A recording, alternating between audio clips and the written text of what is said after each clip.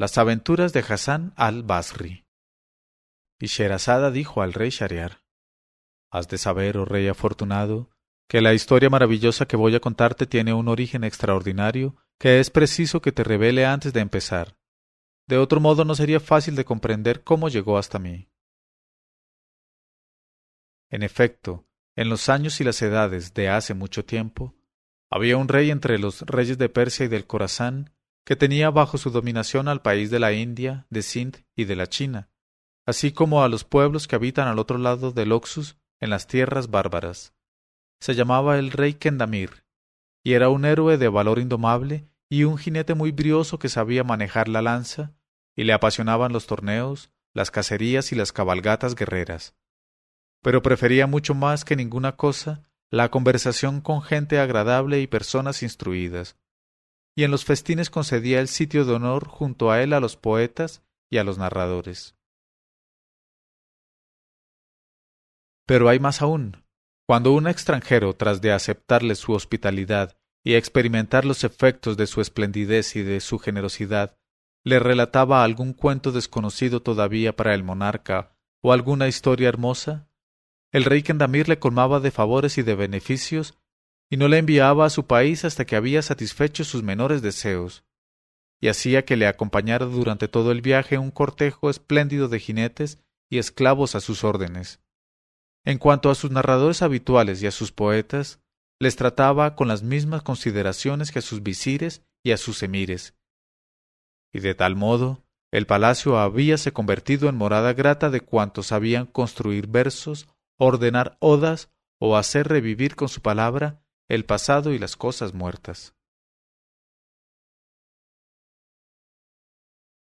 Así pues, no hay por qué asombrarse de que al cabo de cierto tiempo el rey Kendamir hubiese oído todos los cuentos conocidos de los árabes, de los persas y de los indios, y los conservase en su memoria con los pasajes más hermosos de los poetas y las enseñanzas de los analistas versados en el estudio de los pueblos antiguos. De modo que, después de recapitular cuanto sabía, no le quedó nada que aprender ni nada que escuchar.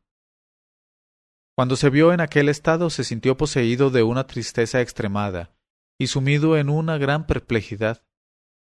Entonces, sin saber ya cómo ocupar sus ocios habituales, se encaró con su jefe eunuco y le dijo: «Vete enseguida en busca de Abú Alí». Abú Alí era el narrador favorito del rey Kendamir, y era tan elocuente y tenía tan altas dotes que podía hacer durar un cuento un año entero sin interrumpirlo y sin cansar ni una sola noche la atención de sus oyentes. Pero, como todos sus compañeros, había agotado ya su saber y sus recursos de elocuencia, y desde hacía mucho tiempo se encontraba falto de historias nuevas. El eunuco se apresuró, pues, a buscarle y a introducirle en el aposento del rey. Y el rey le dijo: «He aquí, oh padre de la elocuencia, que agotaste tu saber y te encuentras falto de historias nuevas. Sin embargo, te hice venir porque es absolutamente necesario que, a pesar de todo, relates un cuento extraordinario y desconocido para mí, y tal como no hube de oírle. Porque ahora me gustan más que nunca las historias y el relato de las aventuras. Así es que, como logres encantarme con las palabras hermosas que me harás oír, yo corresponderé regalándote inmensas tierras de las que serás el amo, y fortalezas y palacios, con un firmán que te libre de todo género de cuotas y tributos. Y también te nombraré mi gran visir, y te haré sentarte a mi derecha, y gobernarás a tu arbitrio con autoridad plena y entera, en medio de mis vasallos y de los súbditos de mis reinos. Y si lo anhelas, incluso te legaré el trono después de mi muerte, y mientras yo esté vivo, te pertenecerá cuanto me pertenezca. Pero si tu destino es lo bastante nefasto para que no puedas satisfacer el deseo que acabo de expresarte, y que supone para mi alma mucho más que poseer la tierra entera, desde ahora puedes ir a despedirte de tus parientes y decirles que te espera el palo». Al oír estas palabras del rey Kendamir, el narrador Abú Alí comprendió que estaba perdido irremisiblemente y repuso: «Escucho y obedezco», y bajó la cabeza con el rostro muy pálido, presa de una desesperación sin remedio. Pero al cabo de cierto tiempo levantó la cabeza y dijo: oh rey, tu ignorante esclavo antes de morir pide una gracia a tu generosidad. Y preguntó el rey, ¿y qué es ello? El otro dijo, que le concedas solo un plazo de 1 año para permitirle encontrar lo que le pides. Y si pasado ese plazo no encuentra el cuento consabido, o si aunque lo encuentre no es el más hermoso, el más maravilloso y el más extraordinario que haya llegado a oídos de los hombres, sufriré sin amargura en mi alma el suplicio del palo. Al oír estas palabras el rey Kendamir se dijo, muy largo es ese plazo, y ningún hombre sabe si ha de vivir aún el día siguiente. Luego añadió, no obstante, es tan grande mi deseo de oír una historia más, que te concedo ese plazo de 1 año, pero es con la condición de que no te muevas de tu casa durante todo ese tiempo. Y el narrador Abu Alí besó la tierra entre las manos del rey y se apresuró a regresar a su casa.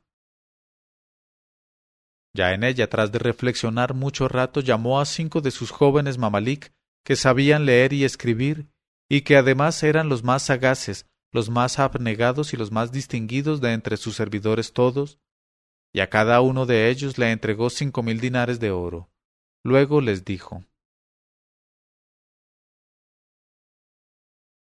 os eduqué y cuidé y alimenté en mi casa para cuando llegara un día como este. A vosotros incumbe, pues, socorrerme y ayudarme a salir de entre las manos del rey.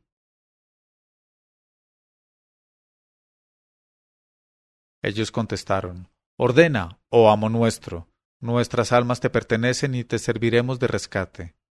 Él dijo, escuchad, cada uno de vosotros partirá para los países extranjeros por los diferentes caminos de Alá.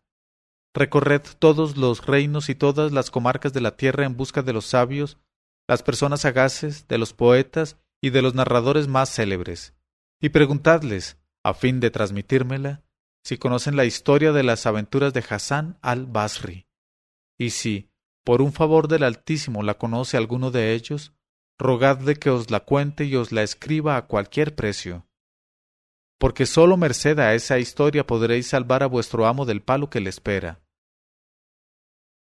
Luego encaróse con cada uno de ellos en particular y dijo al primer mameluco, tú irás por los países de las Indias y del Sind, y por las comarcas y provincias que de ellos dependen.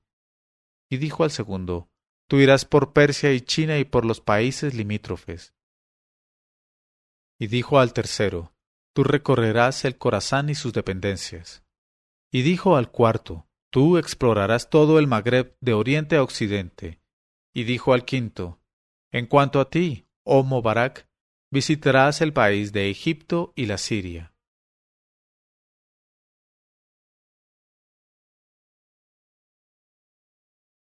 En este momento de su narración, Sherazada vio aparecer la mañana y se calló discretamente.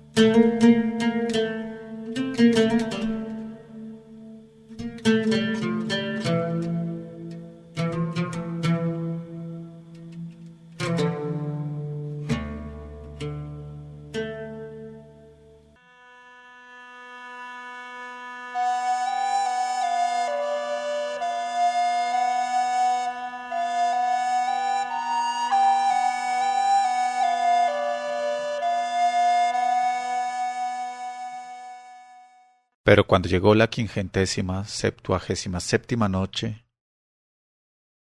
ella dijo, en cuanto a ti, oh Mubarak, visitarás el país de Egipto y la Siria.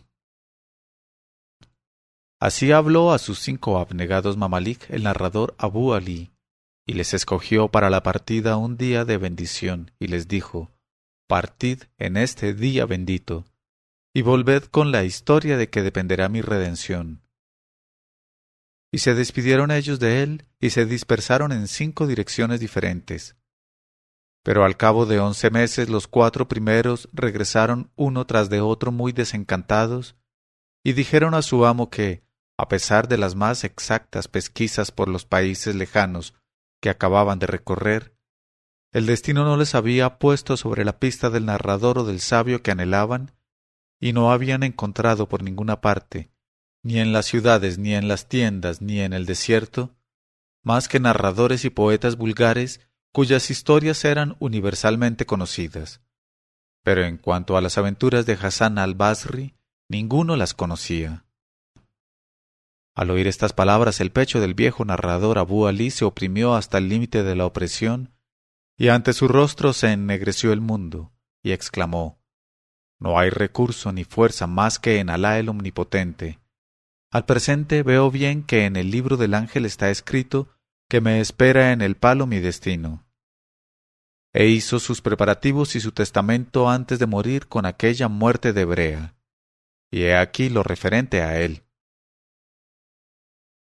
Pero respecto al quinto mameluco, que se llamaba Mobarak, he aquí que recorrió todo el país de Egipto y una parte notable de Siria sin hallar huella de lo que buscaba, y ni siquiera los narradores famosos de El Cairo pudieron informarle acerca del particular, aunque su saber superara el entendimiento. Más aún, ni siquiera oyeron hablar nunca a sus padres o a sus abuelos, narradores como ellos, de la existencia de aquella historia. Así es que el joven mameluco tomó el camino de Damasco, aunque no esperaba poder realizar satisfactoriamente aquella empresa. Y he aquí que en cuanto llegó a Damasco, se sintió poseído por el encanto de su clima, de sus jardines, de sus aguas y de su magnificencia. Y su entusiasmo habría llegado a los límites extremos si él no tuviese el espíritu tan preocupado por su misión irrealizable. Y como era tarde, recorría las calles de la ciudad en busca de algún khan donde pasar la noche, cuando al volver de los zocos vio una muchedumbre de cargadores, barrenderos, arrieros, cavadores, mercaderes y aguadores, así como otras muchas personas que corrían presurosos en una misma dirección, todo lo más deprisa posible, y se dijo: ¿Quién sabe dónde irá toda esta gente?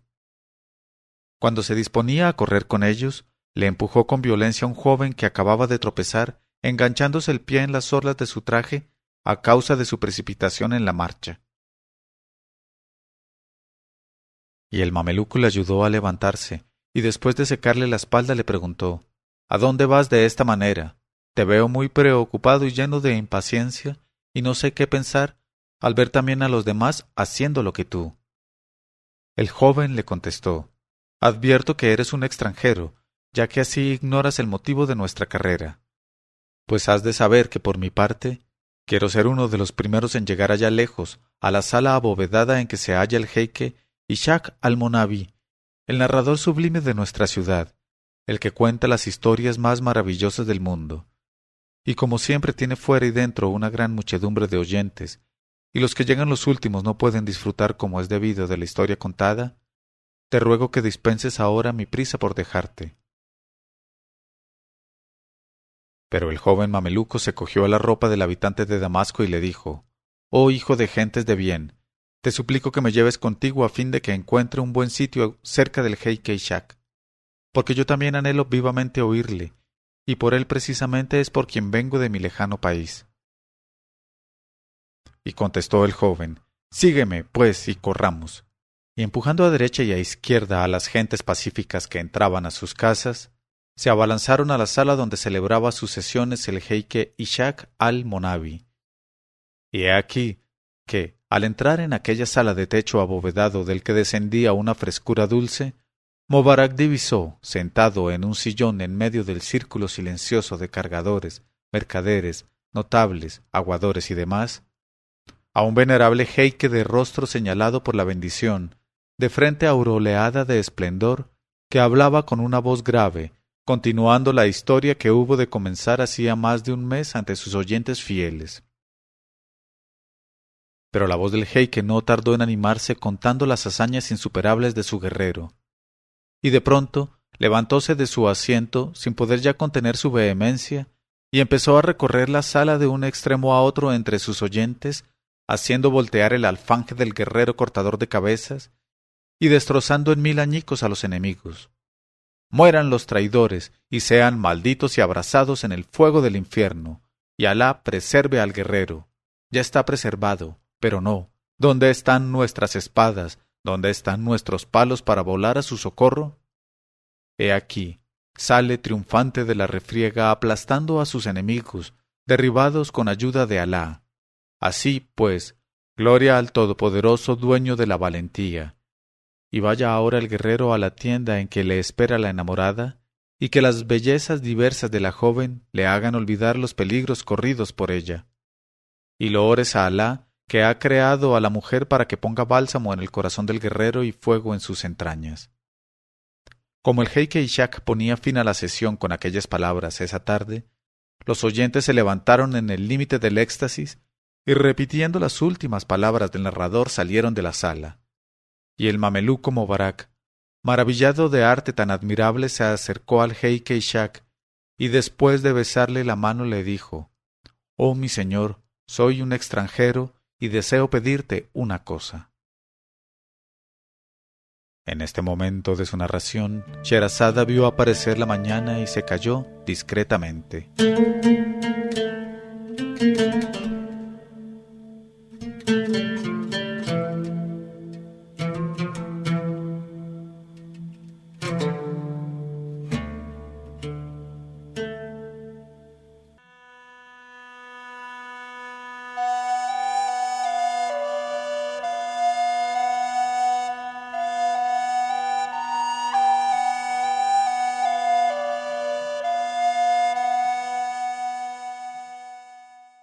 Y cuando llegó la 578ª noche, ella dijo: «Oh mi señor, soy un extranjero y deseo pedirte una cosa».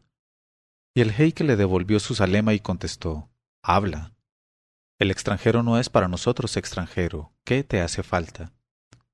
El otro contestó: «Vengo desde muy lejos a ofrecerte un regalo de 1000 dinares de oro de parte de mi amo el narrador Abú Alí del Corasán, porque te considera el maestro de todos los narradores de este tiempo y quiere probarte así su admiración». El jeique Ishaq contestó: «Ciertamente, nadie sabrá ignorar la fama del ilustre Abú Alí del Corasán. Acepto, pues, de todo corazón amistoso el regalo de tu amo, y quisiera, en cambio, enviarle alguna cosa por mediación tuya. Dime, pues, lo que más le gusta a fin de que mi regalo le agrade más aún». Al oír estas palabras tanto tiempo esperadas, el mameluco Mobarak se dijo: «Heme aquí al cabo de mis deseos, y este será mi último recurso». Y contestó: «Alá te colme con sus bendiciones, oh mi señor, pero los bienes de este mundo son numerosos sobre la cabeza de Abú Alí, que no desea más que una cosa, y es adornar su espíritu con lo que no conoce.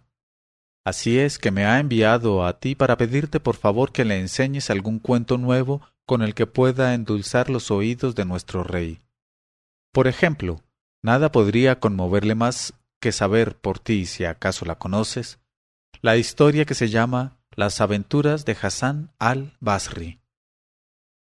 El jeique contestó: «Por encima de mi cabeza y de mis ojos, tu deseo será satisfecho y con creces porque conozco esa historia, y por cierto que soy el único narrador que la conoce sobre la faz de la tierra.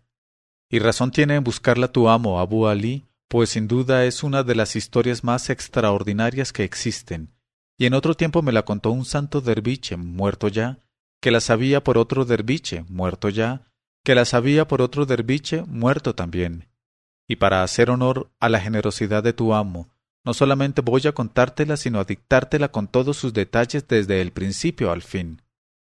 Sin embargo, para esta donación de mi parte pongo una condición expresa que te comprometerás, por juramento, a cumplir si quieres tener esa copia». El mameluco contestó: «Estoy dispuesto a aceptar todas las condiciones aun poniendo en peligro mi alma».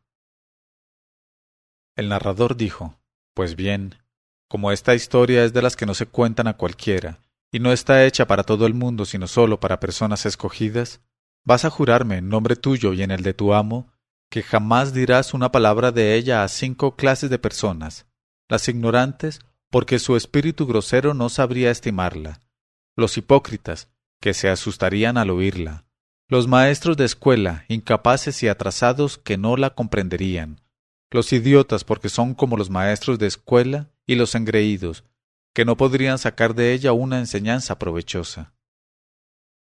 Y exclamó el mameluco: «Lo juro ante la faz de Alá y ante ti, oh mi señor». Luego se desciñó el cinturón y extrajo de él un saco que contenía 1000 dinares de oro y se lo entregó al jeique Ishaq, El jeique a su vez le presentó un tintero y un cálamo y le dijo: «Escribe». Y se puso a dictarle, palabra por palabra, toda la historia de las aventuras de Hassan al-Basri, tal como le fue transmitida por el derviche. Y aquel dictado duró 7 días y 7 noches sin interrupción, tras de lo cual el mameluco volvió a leer al jeique lo que había escrito, y aquel rectificó diversos pasajes y corrigió las faltas ortográficas. Y en el límite de la alegría el mameluco Mobarak besó la mano del jeique y después de decirle adiós se apresuró a emprender el camino del Corasán. Y, como la dicha le tornaba ligero, no invirtió en llegar más que la mitad del tiempo que de ordinario necesitaban las caravanas. He aquí que sólo faltaban 10 días para que expirase el año fijado como plazo por el rey, y para que se levantase delante de la puerta de palacio el palo que sería el suplicio de Abú Alí. Y se había desvanecido por completo la esperanza en el alma del infortunado narrador, y había congregado éste a todos sus parientes y a sus amigos para que le ayudasen a soportar con menos terror la hora espantosa que le esperaba. Y de improviso, en medio de las lamentaciones, hizo su entrada el mameluco Mobarak, blandiendo el manuscrito, y se acercó a su amo, y después de besarle la mano, le entregó las hojas preciosas, la primera de las cuales ostentaba en letras grandes el título Historia de las aventuras de Hassan al-Basri. Al ver aquello, el narrador Abú Alí se levantó y abrazó a su mameluco y le hizo sentarse a su diestra, y se quitó sus propios trajes para ponérselos a él, y le colmó de muestras de honor y de beneficios. Luego, tras de haberle libertado, le dio como regalo 10 caballos de raza noble, 5 yeguas, 10 camellos, 10 mulas, 3 negros y 2 mozos jóvenes. Tras de lo cual cogió el manuscrito que le salvaba la vida y lo copió de nuevo él mismo en letras de oro sobre un papel magnífico, con su caligrafía más hermosa, poniendo anchos espacios entre las palabras, de manera que la lectura se hiciese grata y fácil. Y empleó en aquel trabajo 9 días enteros, tomándose apenas tiempo para pegar los ojos o comer un dátil. Y el 10º día, a la hora señalada para su empalamiento, puso el manuscrito en una arquilla de oro y subió a ver al rey. En este momento de su narración, Sherazada vio aparecer la mañana y se calló discretamente.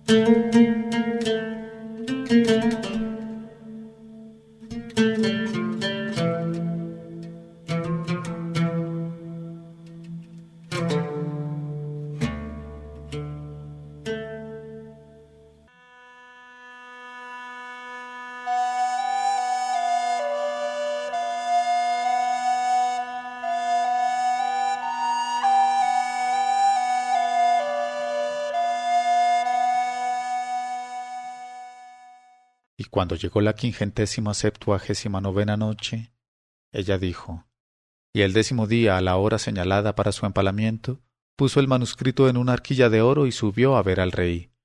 Al punto el rey Kendamir reunió a sus visires, a sus emires y a sus chambelanes, así como a los poetas y a los sabios, y dijo a Abú Alí: la palabra de los reyes debe difundirse. Léenos, pues, esa historia prometida, y a mi vez no olvidaré yo lo que se convino entre nosotros en un principio. Abú Alí sacó de la arquilla de oro el maravilloso manuscrito y desenrolló la primera hoja y comenzó su lectura, y desenrolló la segunda hoja y la tercera hoja y muchas hojas más, y continuó leyendo en medio de la admiración y de la maravilla de toda la asamblea. Y fue tan extraordinario el efecto producido en el rey que quiso éste levantar la sesión aquel día, y allí se comió, se bebió y se volvió a comenzar, y así hasta el final. Entonces el rey Kendamir, entusiasmado hasta el límite del entusiasmo y seguro para en lo sucesivo de que nunca más tendría un instante de aburrimiento, puesto que en su mano poseía semejante historia, se levantó en honor de Abú Alí y le nombró acto seguido gran visir suyo, destituyendo de su cargo al antiguo, y después de haberle puesto su propio manto real, le donó como propiedad hereditaria una provincia entera de su reino con sus ciudades, villas y fortalezas, y le retuvo a su lado como compañero íntimo y confidente. Luego le hizo guardar la arquilla con el manuscrito precioso en el armario de los papeles para sacarlo después, y que le leyeran la historia cuantas veces se presentara a las puertas de su alma el fastidio. Y esa es precisamente, oh rey afortunado, continuó Sherazada, la historia maravillosa que voy a poder contarte gracias a una copia exacta que ha llegado hasta mí. Se cuenta, pero Alá es más sabio y más prudente y más bienhechor, que en los años que se presentaron y transcurrieron hace mucho tiempo, había en la ciudad de Basra un joven que era el más gracioso, el más hermoso y el más delicado entre todos los mozos jóvenes de su tiempo, y se llamaba Hasán, hermoso, y verdaderamente nunca hombre alguno había convenido de manera tan perfecta a un hijo de los hombres. Y el padre y la madre de Hasán le querían con un amor grande, porque no le tuvieron hasta los días de su extrema senilidad, y fue merced al consejo de un sabio lector de libros mágicos, que les hizo comer las partes situadas entre la cabeza y la cola de una serpiente de la calidad de las serpientes grandes, según prescripción de nuestro señor Soleimán, con él la paz y la plegaria. Y he aquí que al llegar el término fijado, Alá, el que todo lo oye, el que todo lo ve, decretó la admisión del mercader, padre de Hasán, en el seno de su misericordia, y el mercader murió en la paz de su señor. Alá le tenga siempre en su piedad. De tal suerte encontróse el joven Hasán como único heredero de los bienes de su padre. Pero como estaba mal educado por sus padres, que le habían querido mucho, se apresuró a frecuentar el trato de los jóvenes de su edad, y en su compañía no tardó en comerse en festines y en disipaciones las economías de su padre, y ya no le quedaba nada entre las manos. Entonces su madre, que tenía un corazón compasivo, no pudo sufrir el verle triste, y con su propia parte de herencia le abrió en el zoco una tienda de orfebrería. Y he aquí que la belleza de Hasán pronto atrajo hacia la tienda, con asentimiento de Alá, las miradas de todos los transeúntes. Y no atravesaba el zoco ninguno que no se parase ante la puerta para contemplar la obra del Creador y maravillarse de ella. Y de tal suerte se convirtió la tienda de Hasán en centro de una aglomeración continua de mercaderes, de mujeres y de niños, que reuníanse allá para verle manejar el martillo de orfebre y admirarle a su antojo. Y he aquí que un día entre los días, estando Hasán sentado en el interior de su tienda, y mientras fuera aumentaba la acostumbrada aglomeración, acertó a pasar por allí un persa de larga barba blanca y gran turbante de muselina blanca. Su rostro y sus modales indicaban desde luego que era un notable y un hombre de importancia, y tenía en la mano un libro antiguo, y se detuvo delante de la tienda y se puso a mirar a Hasán con atención sostenida. Luego acercóse más a él y dijo de manera que fuese oído: «Por Alá, excelente orfebre», y empezó a mover la cabeza con los signos más evidentes de una admiración sin límites. Y permaneció allí quieto hasta que los transeúntes se dispersaron para la plegaria de la tarde. Entonces entró en la tienda y saludó a Hasán, que le devolvió la salema con gran ternura, y le dijo: «En verdad, hijo mío, que eres un joven muy agraciado, y como yo no tengo hijos, quisiera adoptarte a fin de enseñarte los secretos de mi arte, único en el mundo, y que millares y millares de personas me suplicaron inútilmente que les enseñara. Y ahora mi alma, y la amistad que nació en mi alma por ti, me impulsan a revelarte lo que hasta hoy oculté cuidadosamente, para que después de mi muerte seas tú el depositario de mi ciencia. De tal suerte pondré entre tú y la pobreza un obstáculo infranqueable, y te libraré de ese trabajo fatigoso del martillo, y de ese oficio poco lucrativo, indigno de tu persona encantadora, oh hijo mío, y que ejerces en medio del polvo, del carbón y de la llama. Y contestó Hasán: «Por Alá, oh mi venerable tío, que sólo deseo ser tu hijo y el heredero de tu ciencia. ¿Cuándo quieres, pues, comenzar a iniciarme?» El persa contestó: «Mañana». Y levantándose enseguida cogió con sus dos manos la cabeza de Hasán y le besó. Luego salió sin añadir una palabra más. En este momento de su narración, Sherazada vio aparecer la mañana y se calló discretamente.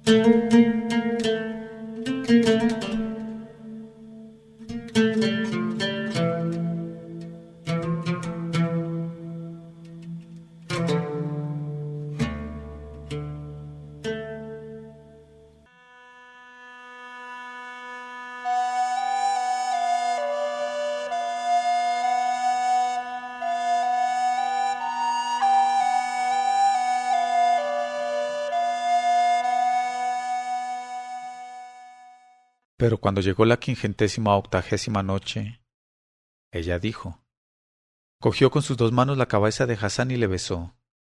Luego salió sin añadir una palabra más. Entonces Hasán, extremadamente turbado con todo aquello, se apresuró a cerrar su tienda y corrió a su casa para contar a su madre lo que acababa de ocurrir. Y la madre de Hasán repuso, muy conmovida, ¿qué me cuentas ya, Hasán? ¿Y cómo puedes creer en las palabras de un persa hereje? Hasán dijo, ese venerable sabio no es un hereje, pues lleva un turbante de muselina blanca como el de los verdaderos creyentes. Ella contestó, hijo mío, desengáñate. Esos persas son unos miserables, unos seductores, y su ciencia es la alquimia, y sólo Alá sabe las asechanzas que traman en la negrura de su alma y el número de estratagemas de que se valen para despojar a la gente. Pero Hasán se echó a reír y dijo, oh madre mía, nosotros somos pobres y no tenemos, en verdad, nada que pueda tentar la codicia de los demás. En cuanto a ese persa, en toda la provincia de Basra no hay ninguno que tenga un rostro y unos modales mejores, y he visto en él las señales más evidentes de la bondad y de la virtud. Demos gracias a Alá que hizo que su corazón se compadeciera de mi cualidad. Al oír estas palabras, nada contestó ya la madre, y Hasán aquella noche no pudo cerrar los ojos de tan perplejo e impaciente como estaba. Al día siguiente se presentó muy temprano en el zoco con sus llaves y abrió su tienda antes que todos los demás mercaderes, y al punto vio entrar al persa y se levantó con viveza en honor suyo y quiso besarle la mano, pero el otro no lo consintió y le estrechó en sus brazos y le preguntó, ¿estás casado, oh Hasán? Hasán contestó, no, por Alá, soy soltero, aunque mi madre no cesa de inclinarme al matrimonio. El persa dijo, muy bien entonces, porque si fueses casado nunca habrías podido entrar en la intimidad de mis conocimientos. Luego añadió, ¿tienes cobre en tu tienda, hijo mío? Hasán dijo, ahí tengo una bandeja vieja, toda mellada de cobre amarillo. El persa dijo, eso mismo es lo que me hace falta.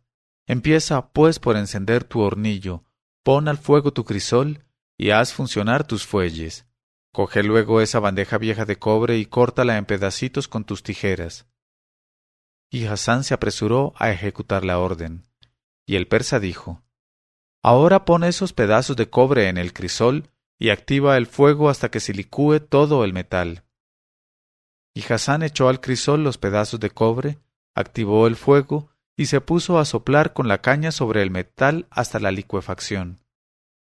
Entonces levantóse el persa y se acercó al crisol y abrió su libro, y ante el líquido hirviente leyó unas fórmulas en lengua desconocida.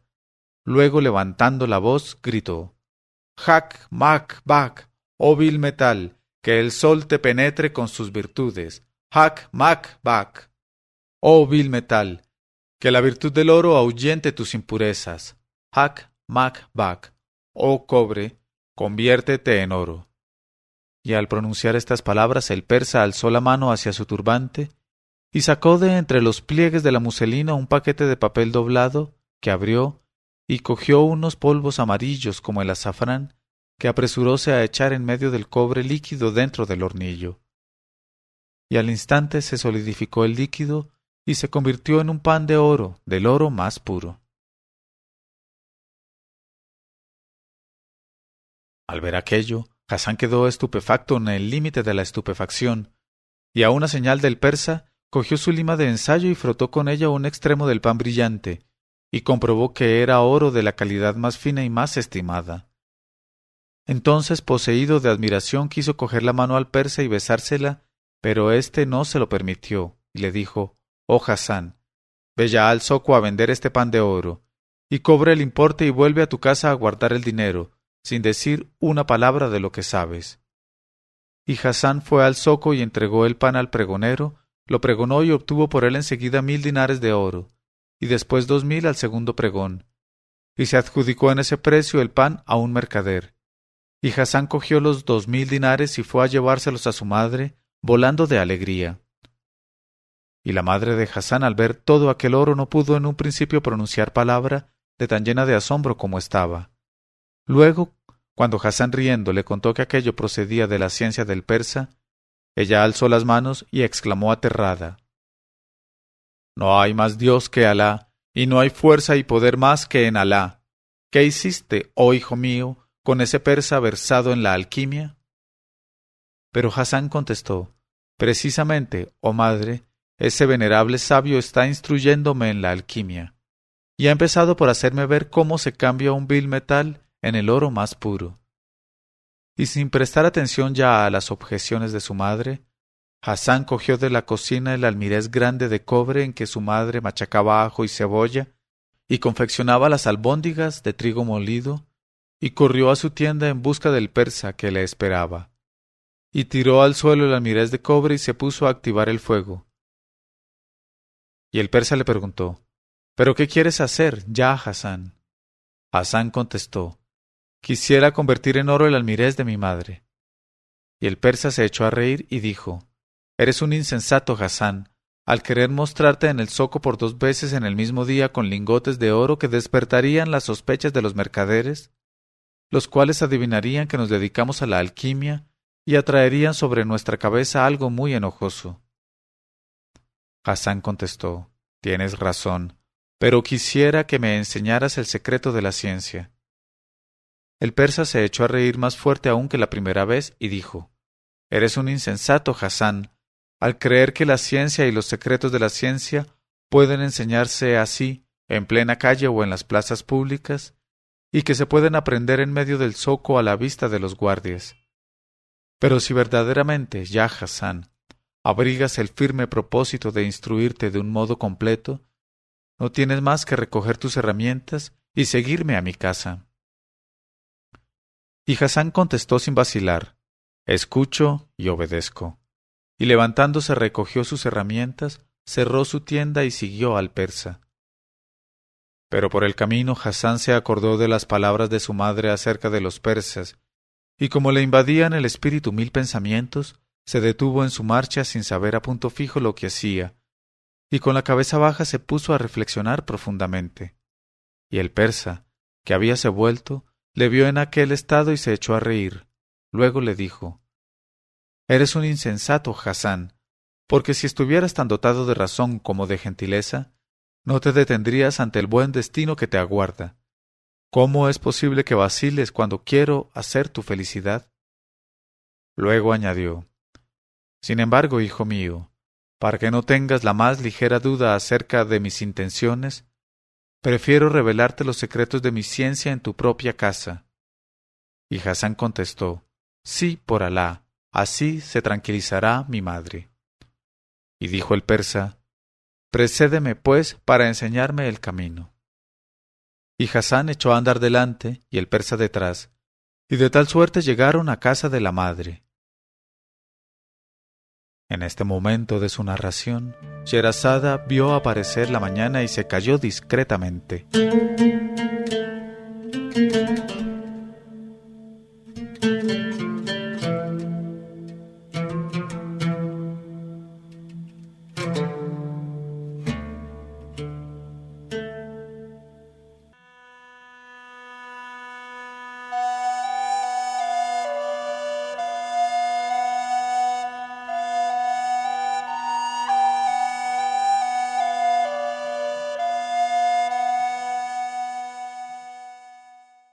Pero cuando llegó la 581ª noche, ella dijo: «Y de tal suerte llegaron a casa de la madre». Y Hasán rogó al persa que esperara en el vestíbulo y corriendo como un potro que triscase por los prados en la primavera, fue a prevenir a su madre de que tenían por huésped al persa, y añadió: «Puesto que va a comer de nuestra comida en nuestra casa, estaremos ligados por el pan y la sal, y así ya no podrás inquietarte por mí en lo sucesivo». Pero la madre contestó: «Alá nos proteja, hijo mío.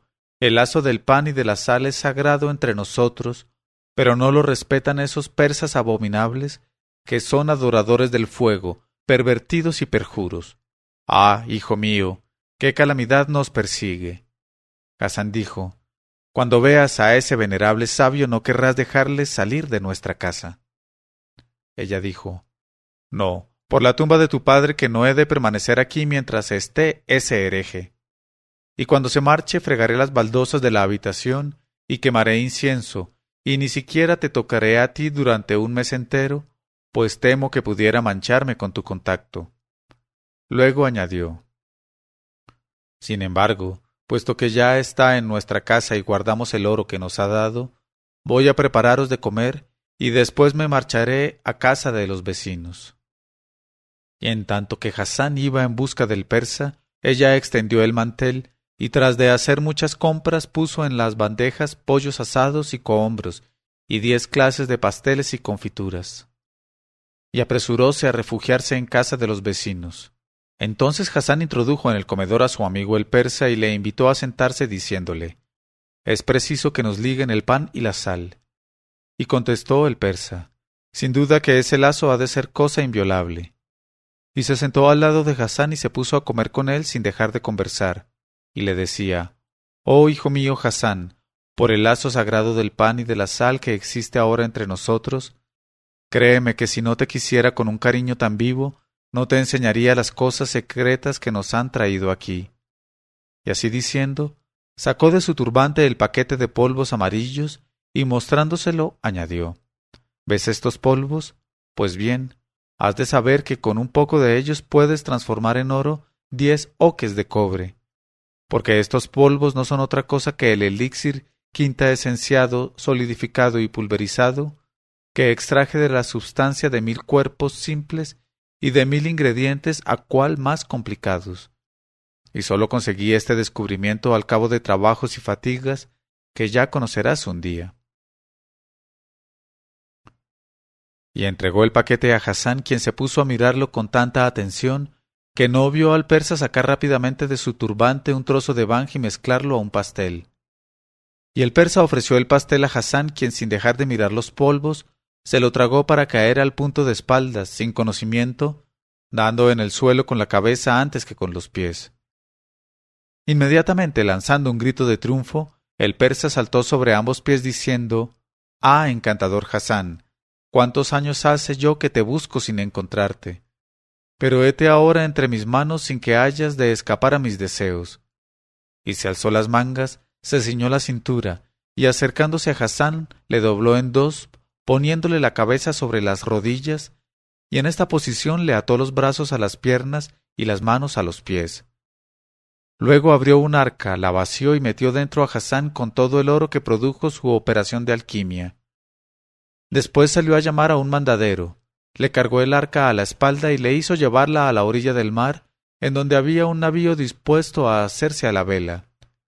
Y el capitán, que no esperaba más que la llegada del persa, levó el ancla, y empujado por la brisa de tierra, el navío se alejó de la orilla a toda vela.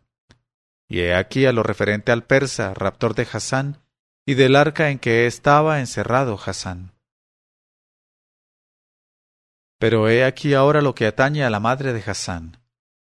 Cuando advirtió que su hijo había desaparecido con el arca y el oro, y que las ropas estaban esparcidas por la habitación y que la puerta de la casa había quedado abierta, comprendió que en adelante Hasán estaba perdido para ella y que se había ejecutado el designio del destino.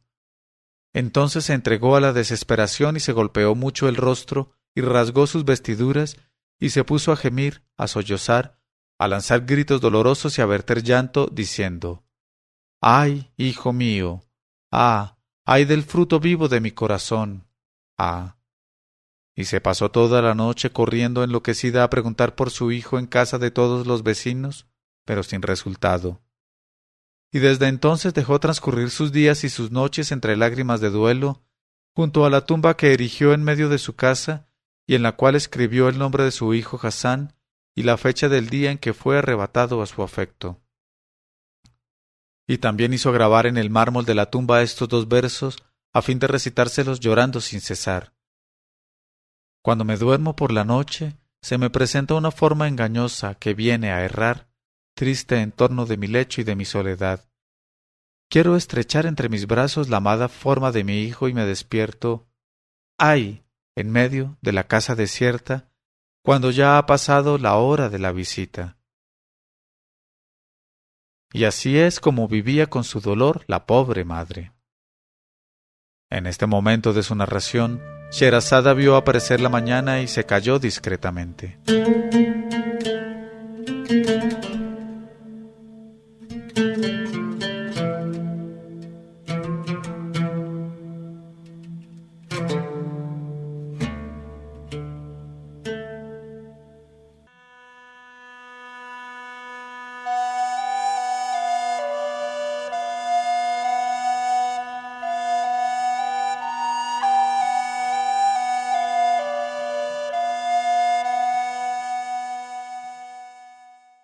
Pero cuando llegó la 582ª noche, ella dijo: En cuanto al persa que se marchó en el navío con el arca, era realmente un mago muy formidable, y se llamaba Bahram el Gauro, adorador del fuego, alquimista de oficio. Y cada año escogía entre los niños de los musulmanes un joven bien formado, para llevárselo y hacer con él lo que le impulsaba a hacer su descreimiento, su perversión y su raza maldita. Porque, como ha dicho el maestro de los proverbios, era un perro hijo de perro, nieto de perro, y todos sus antepasados eran perros. ¿Cómo iba a ser entonces otra cosa que un perro, ni hacer otra cosa que las acciones de un perro?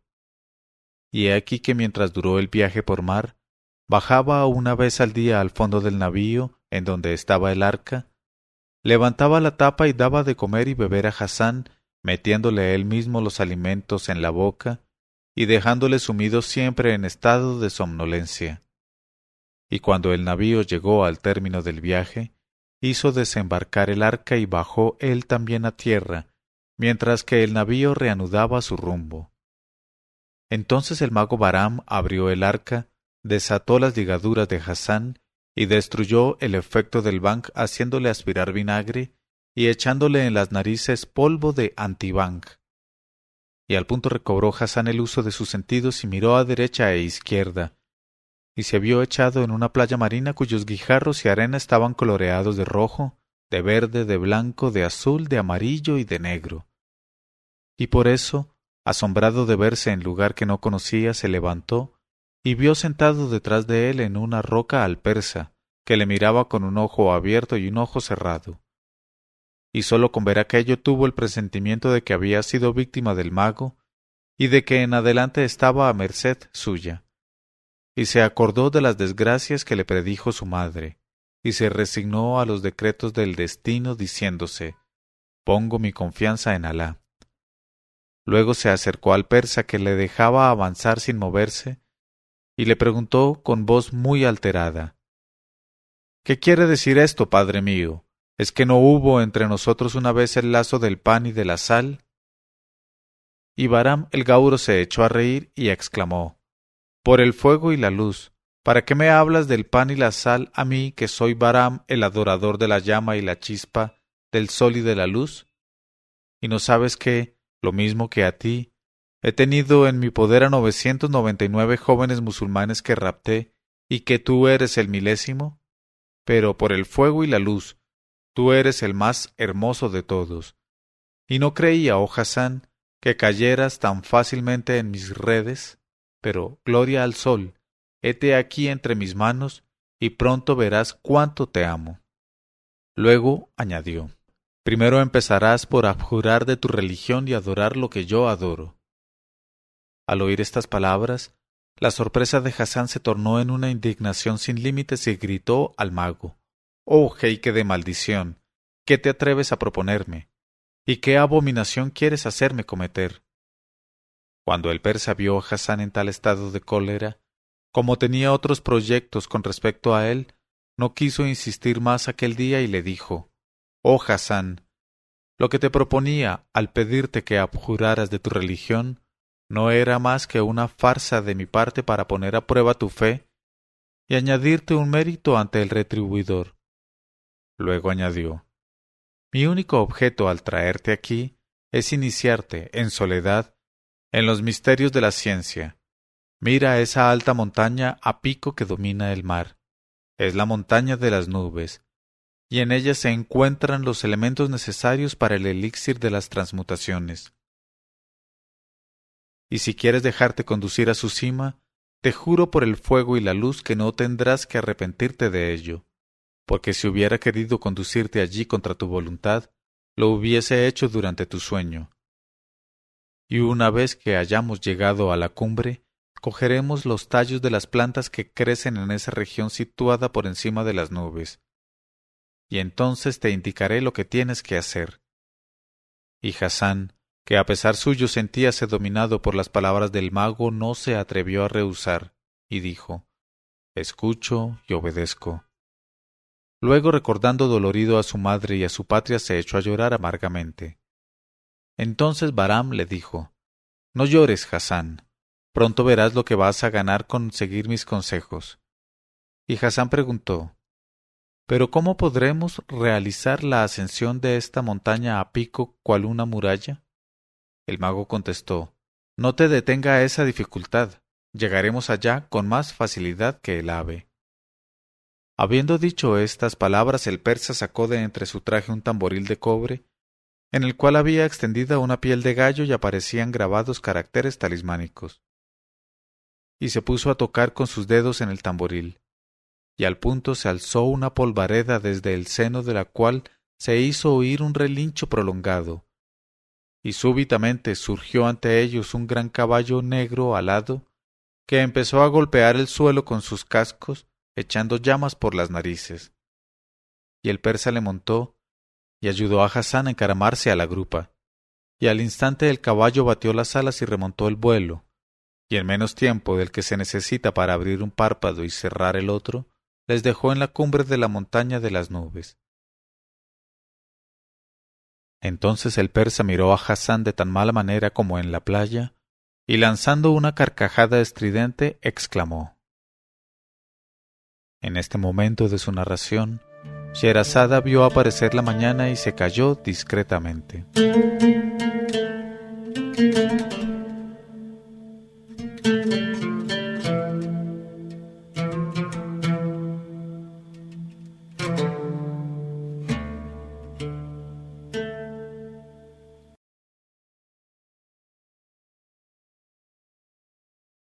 Leyó Mauricio Duque Arrubla.